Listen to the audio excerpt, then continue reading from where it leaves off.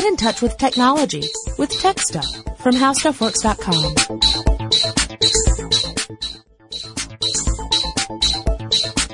Hello again, everyone, and welcome to Tech Stuff. My name is Chris Paulette, and I'm an editor at HowStuffWorks.com. Sitting across from me, as usual, is senior writer Jonathan Strickland. Hey there! So, hey Chris, you're looking a little animated today. Ha ha! I don't understand how you drew that conclusion. Ha ha! Well, you know, you're a pretty sketchy person yourself. Okay, we should stop. This is going to turn uglier any second. Today we wanted to talk about the traditional hand-drawn animation process. What goes into it? Why does it work? And how has it changed over the years? And we were specifically focusing on hand-drawn animation because I think I know we've talked about computer animation in previous podcasts. I don't think we've done a full episode on it. But the two disciplines are different enough where I think it warrants two different podcasts. Yeah, I have done some research on it just by accident, just because I was interested in a topic from time to time, and I started thinking about it the other day when I saw something and suggested it. It's very different in quite a few ways from computer animation, and Jonathan and I like to talk about how old styles of tech have affected us and the kinds of things that people used to do. There are some very famous studios that have gone computer only these days, but some of the very same studios were pioneers in some of the amazing tech that went into making a piece of hand-drawn animation look very realistic. Mm-hmm. And I thought, it would be really fun to kind of touch on that. Which is why I think we decided to go ahead and make an episode of it. We should probably already attach this into our movie making tech series of stuff, just because we haven't done one in a while, and then now we can say we have. Yeah, I think it's been like a year. Yeah. Okay, that's fine with me. This belongs in our movie magic technology series. It really does. It's just that I wasn't thinking of it that way. Before. Before we get into the actual process of making a hand-drawn animated project, whether it's for television or for film or whatever, we should kind of explain the whole concept behind animation. The idea is that it's an illusion, obviously, mm-hmm. An illusion of movement, and this is because the way our brains and our eyes work. We have this sort of It's almost like a visual memory in a way, and we're able to fill in enough information where if you have a sequence of images of an object that appears to move because it has a different orientation, or you've slightly changed the location of the object from one page of like a pad of paper to another, and then you move those at a fast enough clip, it gives the illusion that's actually an object that's physically moving through a space. Yeah, persistence of vision. Yes. You might call it. Yes. In fact, that's its name. That is why a correct. Good reason to call it that. And so, anyone who has played with a little notepad or Post-it notes or whatever and have created their own little versions of this knows that, you get you create this illusion of movement. You move the figures. You draw the next figure a little bit further away from the first one, mm-hmm. or you give it some other form of motion. And when you flip the book, then it looks like something's happening. I used to do this all the time with Post-it notes. I went through so many packs of Post-it notes drawing my own little cartoons, which almost always ended in violent mayhem. They usually began that innocently enough. Yeah. I'd be like, okay, and now he's jumping over a hurdle, and now he's opening up a door, and now he's hit in the head with an axe, and now he's running away from a monster, and yeah, things fell apart pretty quickly for me. If you've ever read the comic strip Calvin and Hobbes, where Calvin is, coming up with these scenarios, and now look, the giant tanker truck full of acid is coming toward it, and meteor from space. How can they avoid this? And this is the image I'm seeing of Jonathan doing this. Yeah, it wasn't pretty.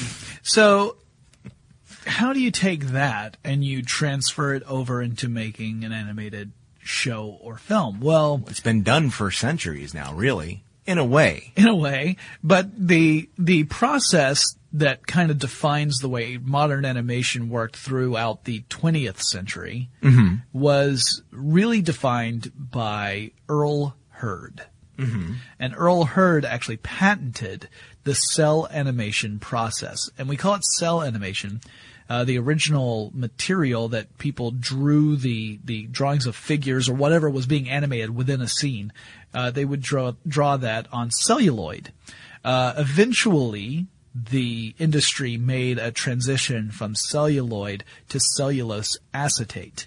Part of that was because celluloid is, extremely flammable. Very flammable. It's both flammable and inflammable. Ooh. And also it could be prone to spontaneous decomposition. So you couldn't store it indefinitely. Have you seen those stack of drawings? They were bright. See that puddle of goo over there? Yeah. Yeah, that's Snow White. They would. That seems problematic. Yeah, so you couldn't archive this stuff, which in the early days of the industry wasn't a big concern. The concern was to create this product and then have it shown usually in a movie theater in the early days. Yeah. This is before television. So this was something where you would go to a theater and see it projected on a screen. But people weren't too concerned about storing stuff for posterity, not prosperity. They wanted prosperity. Posterity, yes. They weren't so concerned about.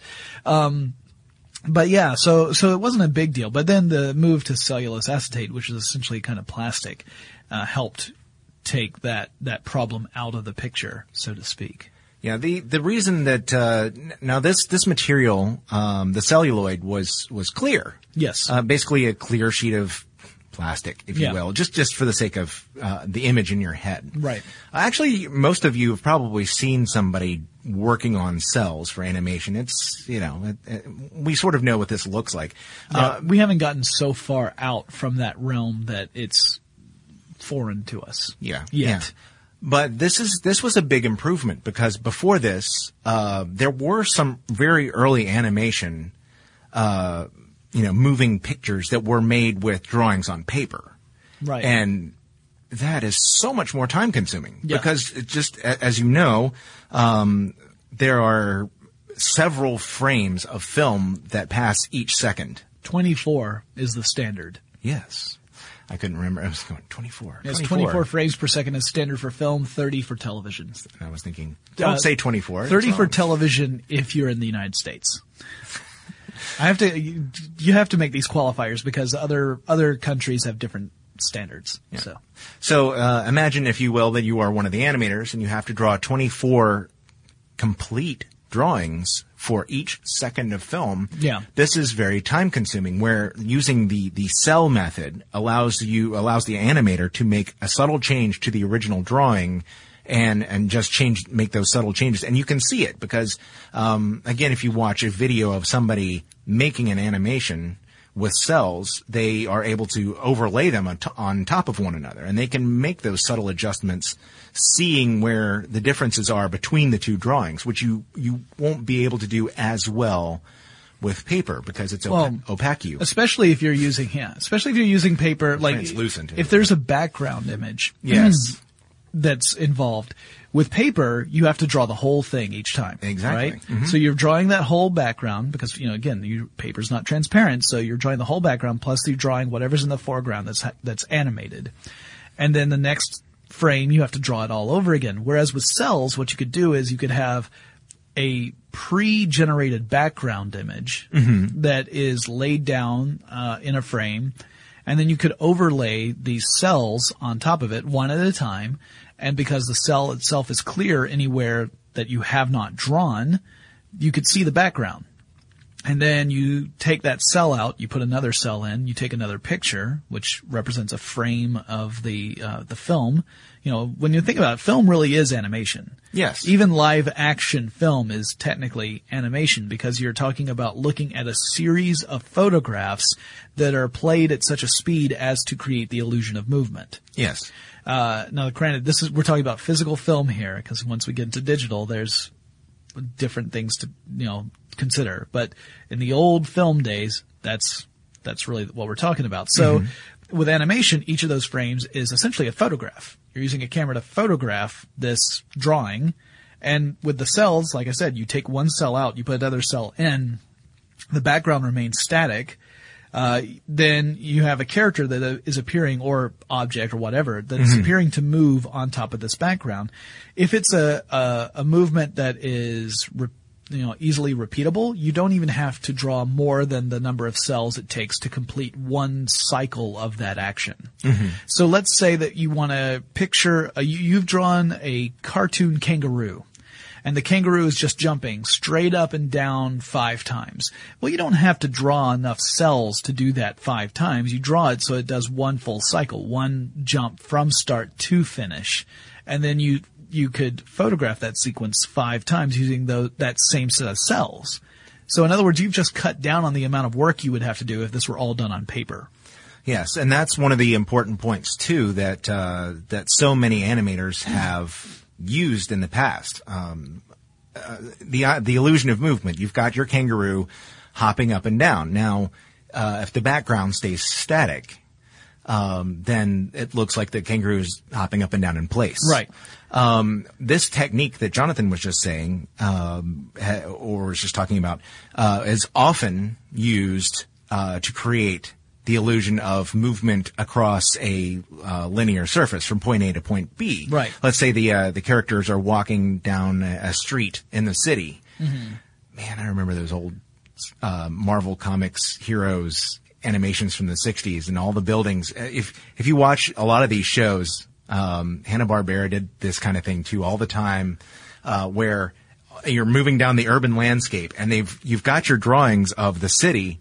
And after a while, the buildings begin to look the same, which is because underneath what the characters are doing, the same images of the city, once they've gotten, let's say 24 for each frame, they probably had, a certain number of those. And once they got to the end of that, then they started over at the beginning and loops and loops and loops. So if you think of like a cell is generally the size of whatever the whole frame of that image is. Right. Right? So one cell, has the character or object or whatever, or characters or objects or mix of whatever.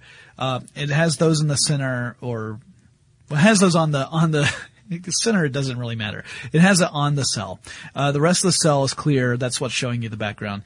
Generally, the backgrounds are much wider than the frame, and sometimes taller as well, than the frame that you are looking at. Yeah. So when you take that picture and you remove the cell so you can put the next cell indicating the next movement of that character, you would also adjust the position of the background so that you would have that illusion of a character walking forward. So let's say the character's staying in the center of the frame and the animation is the character is making a walking motion. Then what you would do is between the different shots, you would move the background horizontally so that it would look like the character's making progress. Well, eventually you're going to run out of background. I mean, you'll have to switch to a different background, or you have to reuse one, which is what Chris was talking about. You'll also notice in a lot of those old animations, characters have very limited movement. Sometimes it looks like a static character who's just kind of bouncing up and down a little bit as the background is moving. Yeah. And again, that was a way of saving money by drawing fewer cells. You draw a character on a cell and you're using that same static image of the character. You're just repositioning the cell slightly and adjusting the camera's frame so that the character appears to be moving up and down as if they are walking, but in fact you're just using the same picture over and over and over again. Get to the Clutch Cargo days where you replace the cartoon character's mouth with a human mouth and generate a whole generation of nightmares. I'm pretty sure though that this method is exactly why He-Man always appeared to be moonwalking everywhere he went. Right. Yeah. Matching the background movement with the animated character movement is an art form of itself. And if you don't do it carefully, then you get this weird glidey motion where the character either seems to be walking too quickly but not making enough progress, or walking slowly but moving really fast. Yeah. And it's a form of art, really, to get that just right.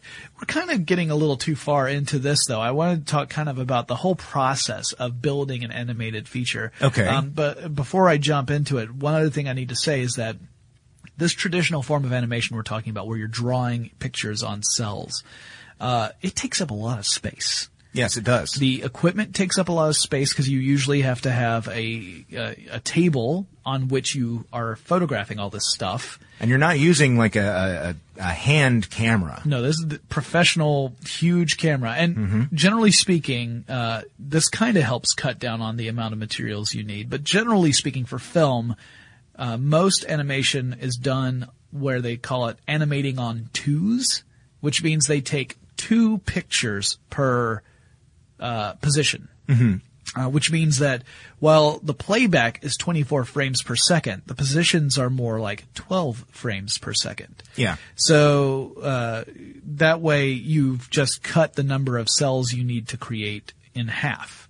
Also, the number of times you need to adjust the background, you've cut that in half. Which makes a big difference. Now, for things that are like action that's moving really, really quickly, where you want it really smooth, you might be animating on ones, which means every single time you take a picture, you have to change it, whatever, either the background or the foreground or both, between each picture. So you've just added twice as much work. Sometimes even more than twice as much, because you think about all the departments that are involved in this. But, it creates a lot more work that way. It also means you have to have storage space for all this stuff. Yeah. Because cells take up room. Backgrounds take up room. The equipment takes up room.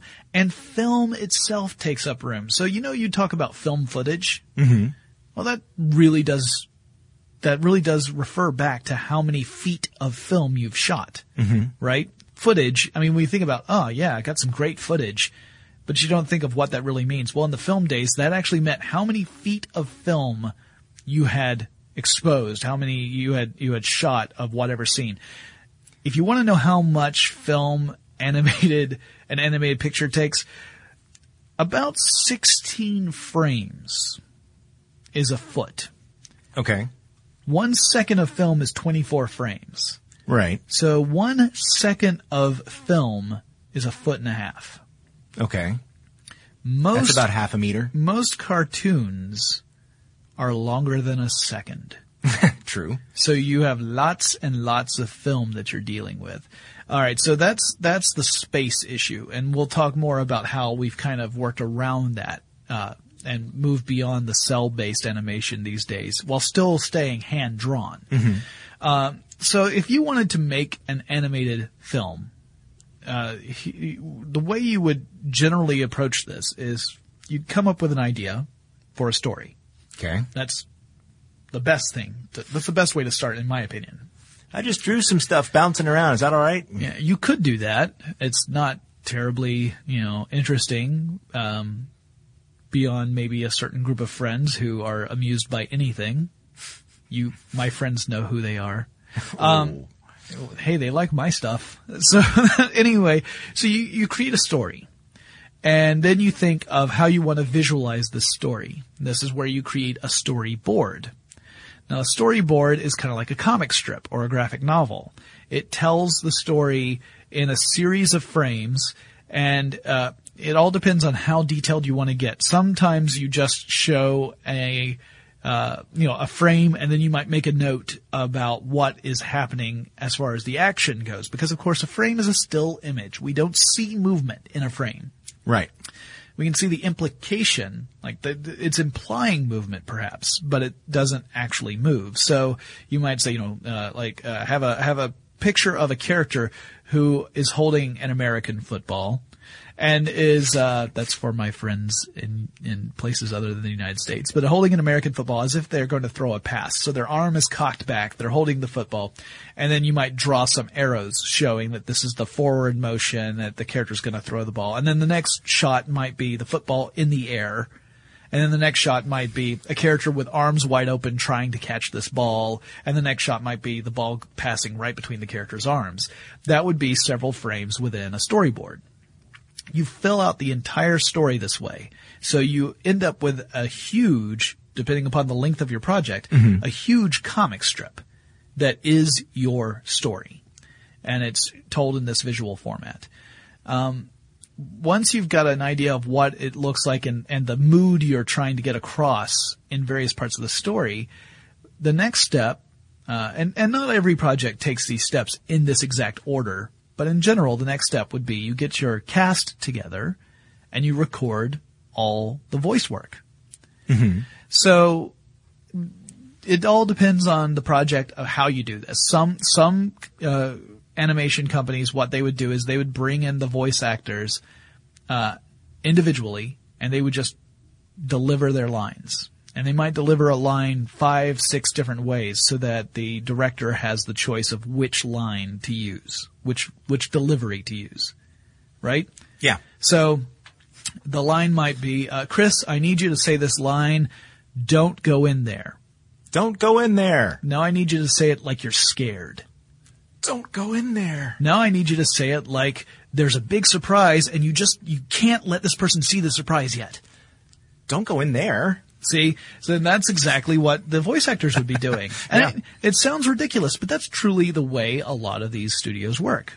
Yeah. Unless they're casting Robin Williams, in which case they give him a microphone, turn it on, and and just go get a sandwich. Yeah. Like here's say your stuff. Here's your cue line, here's the line you need to give so that the next actor's line makes sense. Go at it. Yeah, the stuff that ended up on the cutting room floor for Aladdin is phenomenal. I mean, the stuff that made it in was great. Yeah. The stuff that made it on, that was cut was pretty amazing too. Anyway, just an aside there. that's one way of doing it. Another way, sometimes studios will bring in groups of actors and they will all have headphones on. They'll be in the studio and they will read out lines together, and you will actually have actors acting off of one another's delivery. Yeah, like a group read. Which is great. And usually there's also a group read before they even go into the recording process so that they can kind of get that feel. This is particularly true for television animation, where they'll get a table read so that the actors kind of know where they need to go with their performance before they go into the studio. But if they're together, it makes it easier, at least, and I have done this, for me it makes it easier for me to act when I have someone to act opposite of. That way we can judge how to deliver the next line based upon what the other person has said. Yeah. It's a lot more challenging when you're doing it in a void and you just hope that the way you deliver a line matches up with the way they delivered their line. Yeah. But both approaches are used, and there are some phenomenal animated works out there where every single actor never ever encountered any of the other actors, which to me blows my mind. So they record this thing, and then you have what is called a scratch track. This is the audio track of the film that includes all the vocal acting, including songs, if there are any vocal songs that the characters are performing in there, and usually some temp music tracks, because often the music for a film is not finished until you've got at least something to look at so that the composer can kind of match the mood of the music to whatever's on screen. Yeah. But there'll be temp music tracks to kind of give music tracks that are selected that give sort of a similar feel to what the filmmakers are going for, so that the animators have something to work off of. So you've got this scratch track done. By the way, this was not how it was always done. Prior to the 1930s, animators would create an animated film and then record the sound, trying to match the sound to what was already created in film format. Yeah. So they were going the opposite way. They would create the film and then they would try and essentially do Foley for whatever the animated film was. But eventually it moved to the other way. Yeah. If I were going to do this, it would probably be more like that. Right. That would be... Because I'm not an animator. Yeah. So, because what the animators are doing is they take that soundtrack, that scratch track, and they start to create the animation. Now, sometimes there's another step. In fact, very often there's another step called an animatic or a pencil test.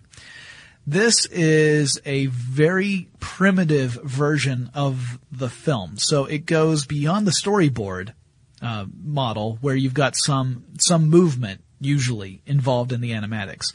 But it's, if you think, the most primitive form of the animatic could just be a storyboard set to the scratch track. And this again is a reference for the animators to look at when they start to really generate the visuals for the film. Now, at this point, you can start to divide up the labor, which is very useful because it means that you can have different departments working on various stuff all at the same time, and people can specialize in very particular tasks, and it makes the whole project move much more quickly. It's like it's an assembly line approach. Yeah. So, and it's kind of key to how they started making animated motion pictures. I'm glad you said the word key, but I'll get to that. So that you might have a background department. The department's purpose is just to create the backgrounds that you're going to see in this animated feature. We'll be back here if you need us. Yeah. So they actually are, that's their job, is to create the backgrounds. And these backgrounds might, like I said, be larger than the frame is when you're taking pictures with your film camera, so that you can move the background around in relation to what's going on in the foreground, so that you can have that illusion of characters moving around a scene, and you aren't restricted to just what you can see in any given frame.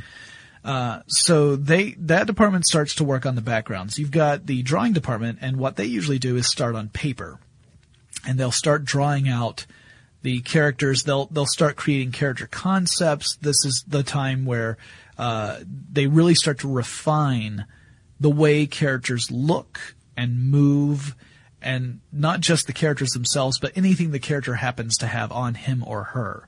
So, for example, if you've drawn a space marine character who's got a big gun and big clunky armor, you would want to draw a lot of different poses for this character to kind of define, like, this is how this character moves. Like, the armor restricts movement, so things need to be really angular, and there can't be a lot of flexibility here. And when the character expresses surprise, his eyebrows actually go down, not up, and that sort of stuff. And these are things that really define acting choices in the movie. It's another weird thing is that a performance in an animated film is defined by not just the person who's recorded the voice, but the person who has drawn that character.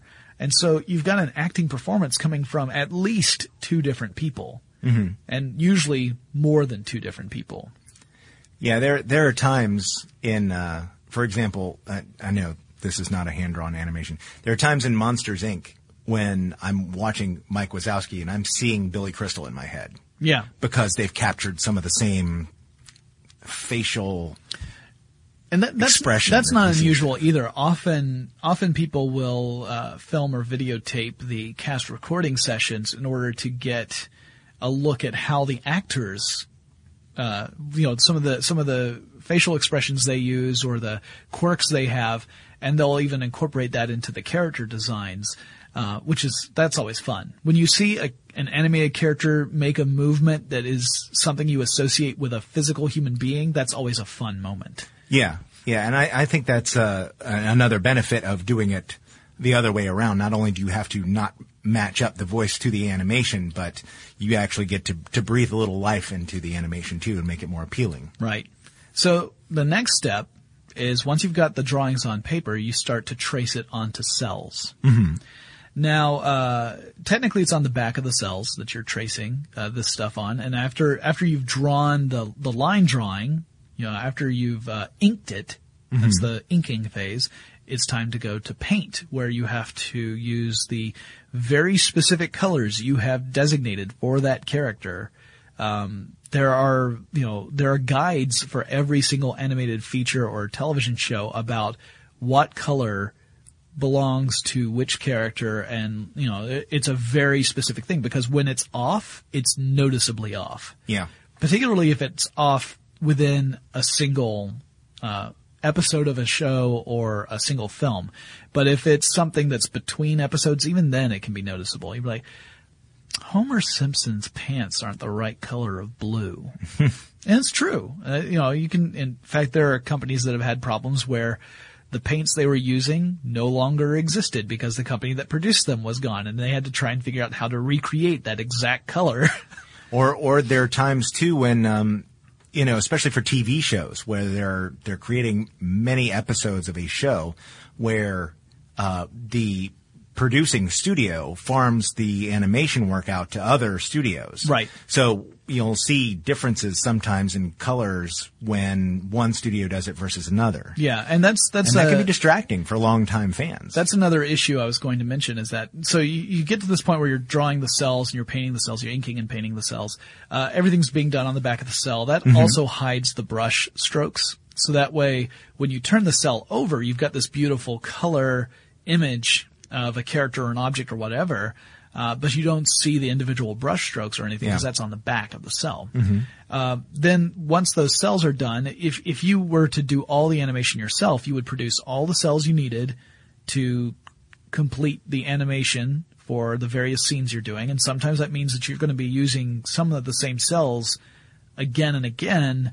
Like if there are a lot of scenes of a character walking down the road, then you may have a certain sequence of cells that you use several times. You don't want to rely on it too much, of course, because otherwise it just looks like it's the same thing through the whole picture. Yeah. But you would put those cells individually on top of the respective backgrounds, take a photo, make the adjustments, take the next photo, make adjustments, take the next photo, until you were done. And, you do that all the way through and you're matching it up to that scratch track. You actually have to make sure that the animation matches up with the soundtrack for the film. And then, the final soundtrack comes through with the music and effects and everything. And, you master out the film and then you've got your finished animated project. However, like Chris was saying, a lot of television shows in particular farm out animation to other countries, particularly Korea. Korea is like a known factor in animation. Yeah. And shows like The Simpsons and Futurama, they use these studios in Korea to complete the animation. What usually happens is that the team back in the United States will create what are called keyframes. Keyframes are showing very specific points in the animation that need to happen. Yeah. And you have these segments between the keyframes that are left unfinished. They need to be filled in, and that's called in-betweening. Yeah. Which makes sense. You're creating the action that exists in between the keyframes. So if you think about it, back when I was talking about the storyboard with the whole football example, you would probably have more keyframes than just the 3 or 4 panels I had talked about, but that would essentially be the same sort of thing, saying this is your starting point, this is your ending point, we need to have the pathway connecting these two, it needs to be this many frames long, so that kind of dictates how fast the action takes. And then once that is all done, the foreign, for us anyway, the foreign studio sends the footage back and you can incorporate it into your show. Right. Now, often you have to do a lot of work to match up things like vocal work in particular with the animation that's sent back, because you're talking about a language barrier. Often you're talking about people who may not get the gist of a joke because of either linguistic or cultural differences. Yeah. So something that makes sense and is funny to us may not be funny to another culture because they don't have the same cultural background. Right. Or same linguistic background. So there are adjustments that need to be made at that point. But the idea is that the bulk of the work is done, which ends up being less expensive for the studio here in the United States because, frankly, the animators who are working in Korea are doing it at a much lower cost than it would be to produce it all here. Yeah. So that's the general approach. Now, we have a couple of special things we wanted to talk about. One of those being something that was invented many decades ago by Disney animators and Disney engineers. Yeah, this may.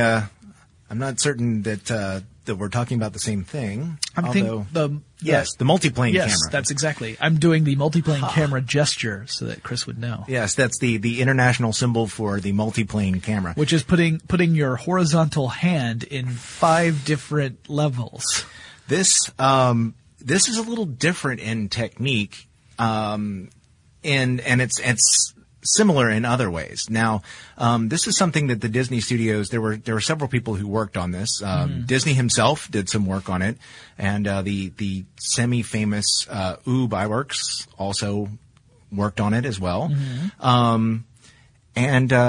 Basically, they had noticed there's an awesome film of Disney himself introducing this and talking about it. I assume that it looks like it came from the Disneyland TV show that was out in the 50s and 60s. I would imagine it's that, or so, and I'm sure it was used in something like The Wonderful World of Disney. Yeah, you know, it's he did a whole series of films where he talked very, you know, just matter of fact approach about how they do what they do and how they make Disney magic, which in my mind made it all the more magical because you saw the amount of thought that went into producing the stuff they made. Yeah, absolutely. But in about 5 minutes, I'd actually read about this in a biography of Walt Disney, but seeing it actually explained step by step and how they make it work.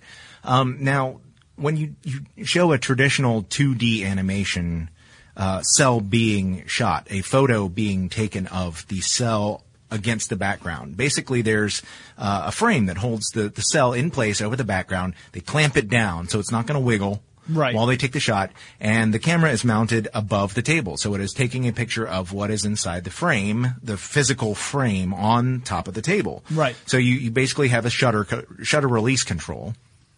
You put the cell in place, lock it down in place, back out so you don't take a picture of the back of your head. Right. Get some weird reflection in there or something. Yeah, and do the shutter release, with your thumb, or finger, and take your 2 shots if you're doing, twos. On twos, yeah. Okay, so you got it. But what Disney was explaining in this video was basically the problem of perspective. Yes. How certain things appear larger when they are closer to you or smaller farther away. Now you have something like a barn, and that's specifically from this. With a moon hanging in the sky in the background. Yeah. Now, as you get closer, as you walk toward the barn, it's going to start to appear larger. But in traditional animation, 2D animation, you start basically, if you everything gets larger. Everything gets larger because you're basically zooming in on the scene. If you're thinking of it in purely physical terms, you are either moving the camera closer or focusing the lens so that the focal length is different. But you're essentially moving the camera closer to the frame, or you're moving the frame closer to the camera. In either case, you're decreasing the distance between camera and frame in order to create the illusion that you are zooming into a physical landscape. So in a real world situation, it'd be like a cameraman holding a camera and walking toward this barn that's on a hill and the moon is hanging behind it. And in that situation, the barn would gradually start to appear larger in the frame because you're getting closer, but the moon would not start to get larger because the moon is so much further away. You would have to go a really long way before that moon started looking like it was getting bigger. But in animation, because it's a static background and it's drawn on a 2-dimensional piece of paper or whatever, when the camera gets closer, everything gets bigger. Yeah. Because you cannot selectively say, hey, static image that it was drawn once that we're going to use over and over again, make sure the moon doesn't get bigger when I get closer to it. It doesn't work that way. So the way that the Disney Studios decided to work around this was to essentially, and it's not exactly like this, but if you will, essentially use a stack of layered cells, mounted, one over the other, over the other, over the other, so that the table underneath them still has the bottom and the camera is still above them. But what this enables the animators to do is to adjust.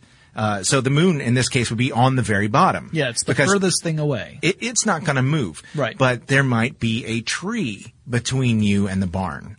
So as the camera gets closer to the layer with the tree on it, it eventually goes out of sight because at this point the illusion is that you have passed the tree. Right. But the barn is still ahead of you. And it still appears to be getting larger, but more slowly than the bush on another layer in Right. between. And then you eventually don't see the bush anymore because you have theoretically passed it.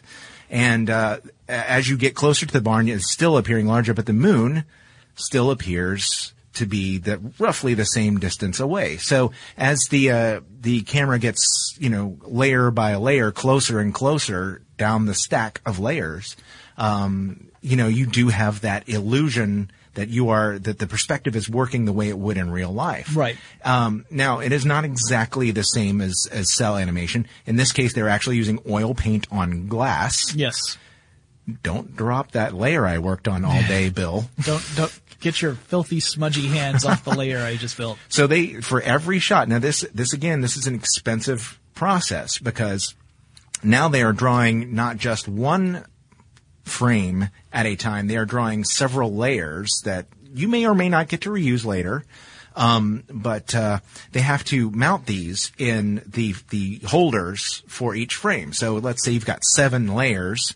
The bottom one with the moon on it, that's going to stay the same. Yeah, it'll be on a stationary table. Yeah, but you might have to animate, you might have to replace the ones on the first 3 more frequently, and then the 4, and then the 5. So you're for every shot, you're going to have to adjust the different layers as needed. And so you've got this device that has all these platforms that can hold each layer. So, yes. And the platforms themselves are adjustable, where you can move them closer to or further away from the camera. The camera remains stationary. You can also move them left to right or up or down, which is frankly genius. So in my opinion. again, you can create a much wider scene than can be seen on a single shot of the camera. And remember, we're still doing this approach where we take one picture, then you adjust. Take one picture, then you adjust. You could theoretically do this live if you really wanted to, but it would probably be a chaotic mess. So instead, let's say that you are doing a panning shot through a forest. Well, the stuff that's closer to you is going to appear to move more dramatically than the stuff that is much further away. Yes. Well, that was the shot they used in the video you were talking about was from Bambi, where it was a panning shot through the forest. And this effect was very impressive because you had different layers of the background moving at different speeds relative to our perspective. And so it creates a much more realistic feeling than just a camera panning across a static painting, which doesn't have any other layers to it.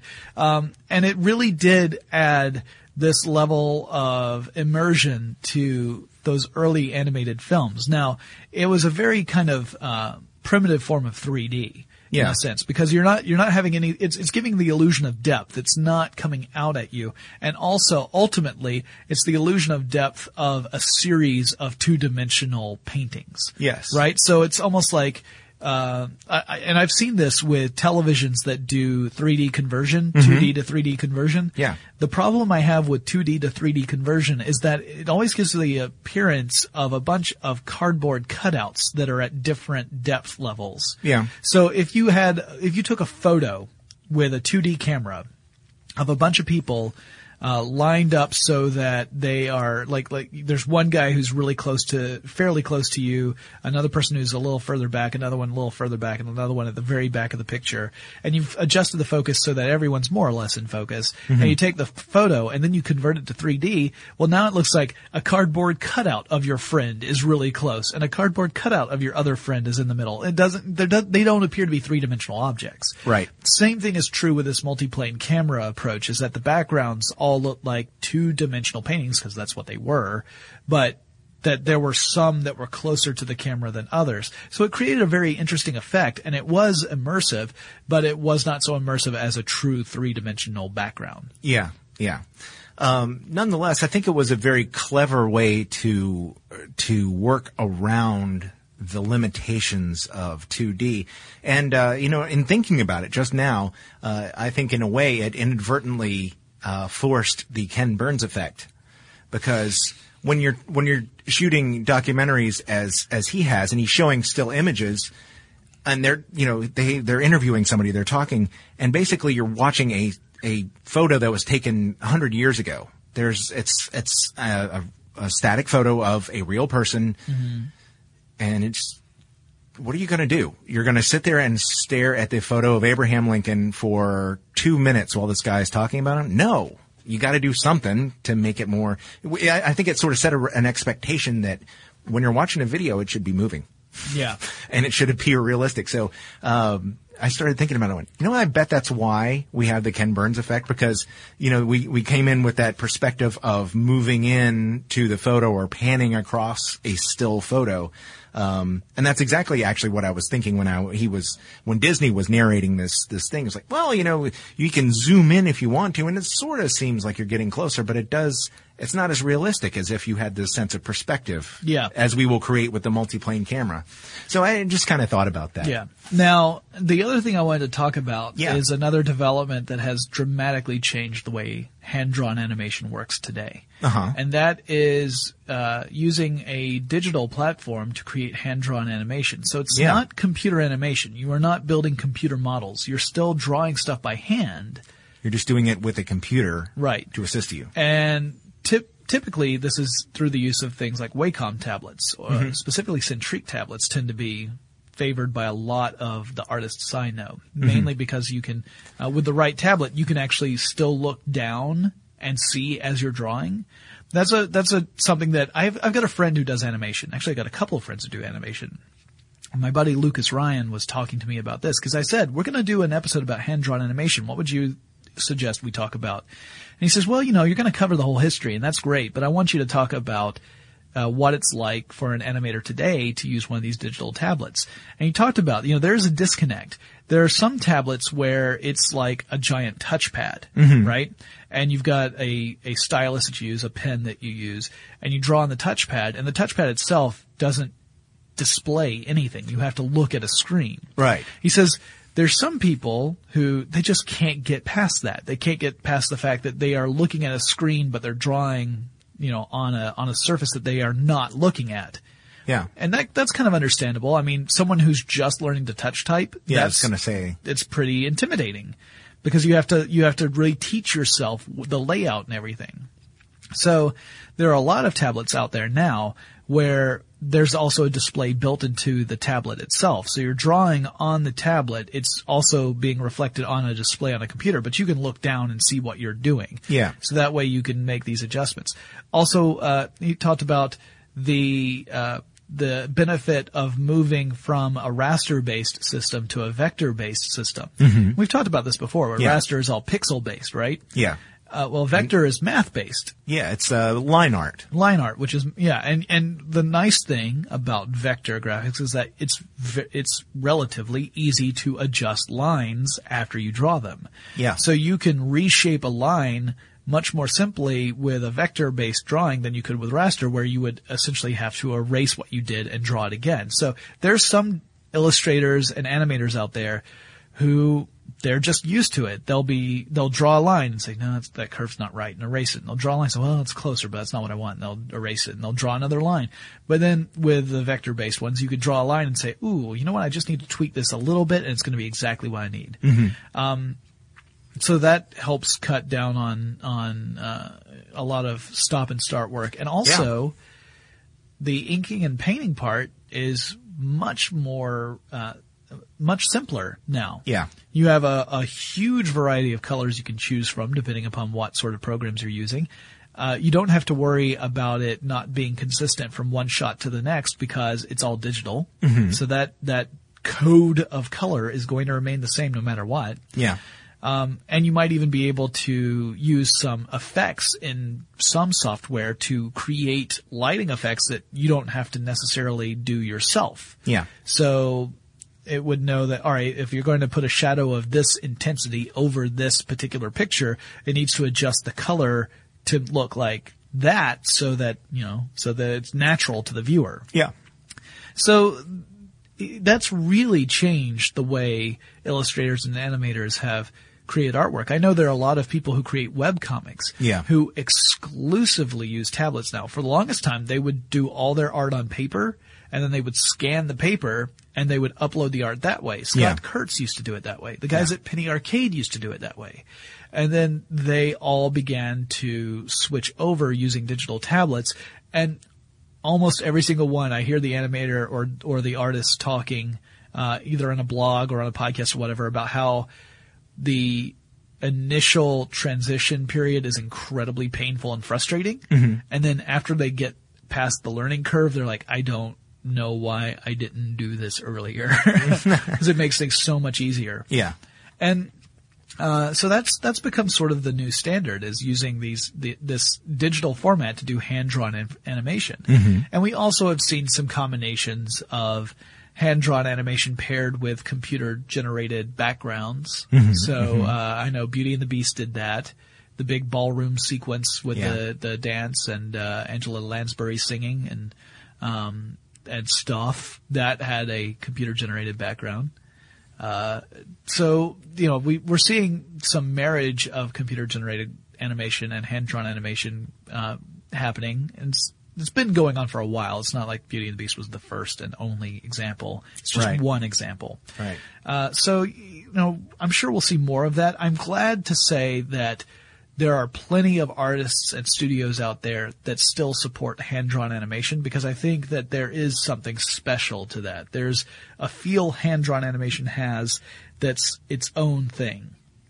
And I like that. Yeah, it seems like, well, at least in my opinion, it seems like there's a warmth to it. Yeah. That you don't necessarily get. Yeah. There's an asterisk there. You can't, and there are companies, Sometimes you do. There are companies out there like Pixar that can make you sob like a little baby with some computer-generated graphics. Yeah, and rotten. You can ask my wife. There is not a Pixar movie that I see without me going, look at the fill in the blank here. Yeah. Like the water in Finding Nemo, or the hair. fur on Sully in Monsters, Inc. It just absolutely blows my mind. The story of the balloons in Up, where they did the computer modeling to determine how balloons would actually behave. Yeah, it kind of made me think of the engine that Weta built for the armies for Lord of the Rings. It's like, why don't we take that technology and convert it for helium balloons? It's essentially what they did. That's fascinating stuff. But there is I agree with Jonathan. There's a feeling that you get when watching hand-drawn animation that is different than the feeling that you get when you're watching a computer. Yeah, it doesn't mean better or worse. It's just different. It's just different. And Lasseter of Pixar, he would argue the same thing. He says, we use computer animation because that's the tool we use. But to us, the most important part of any film is the story. Yeah. And that ultimately the tool you use is nowhere near as important as the story is. Yeah. So if your story is solid, then as long as you are good at using whatever tools you have, you should be able to tell that story effectively. Yeah. Now that if those tools are hand-drawn animation, that's great, and if it's computer animation, that's great. There's nothing wrong with either choice. You're going to get a different experience depending on which ones you use, but it doesn't mean that one experience is superior or inferior to the other. Yeah, I agree. And so I think it's a good discussion about the traditional hand-drawn animation and how it's evolved over time. Mm-hmm. It's a really neat thing. If you guys have never watched any documentaries about it, I mean, there are plenty. There are even things like, I remember wasn't there an episode of Tiny Toons where Plucky learns about the process of animation in a torturous but effective way. There are a lot of different videos out there and movies that cover this, and I love watching all of them. Mm-hmm. I've always found them interesting, and anyone who has that level of patience and attention to detail gets my admiration, because when you look at that and you think, okay, if you're talking about a film, even a 70-minute film, and you think, all right, well, that means at bare minimum 12 drawings per second. That's a lot of drawing. Yes, it is. It's hard to imagine. So hats off to any animators out there. You guys are doing some great work, and I really admire the discipline that it takes to pursue a career in animation. If you guys have any suggestions for future topics of tech stuff, please let us know. Send us a message via email. Our address is techstuff@discovery.com, or drop us a line on Facebook or Twitter. You can find us there with the handle TechStuffHSW. And Chris and I will talk to you again soon. That's all, folks. For more on this and thousands of other topics, visit HowStuffWorks.com.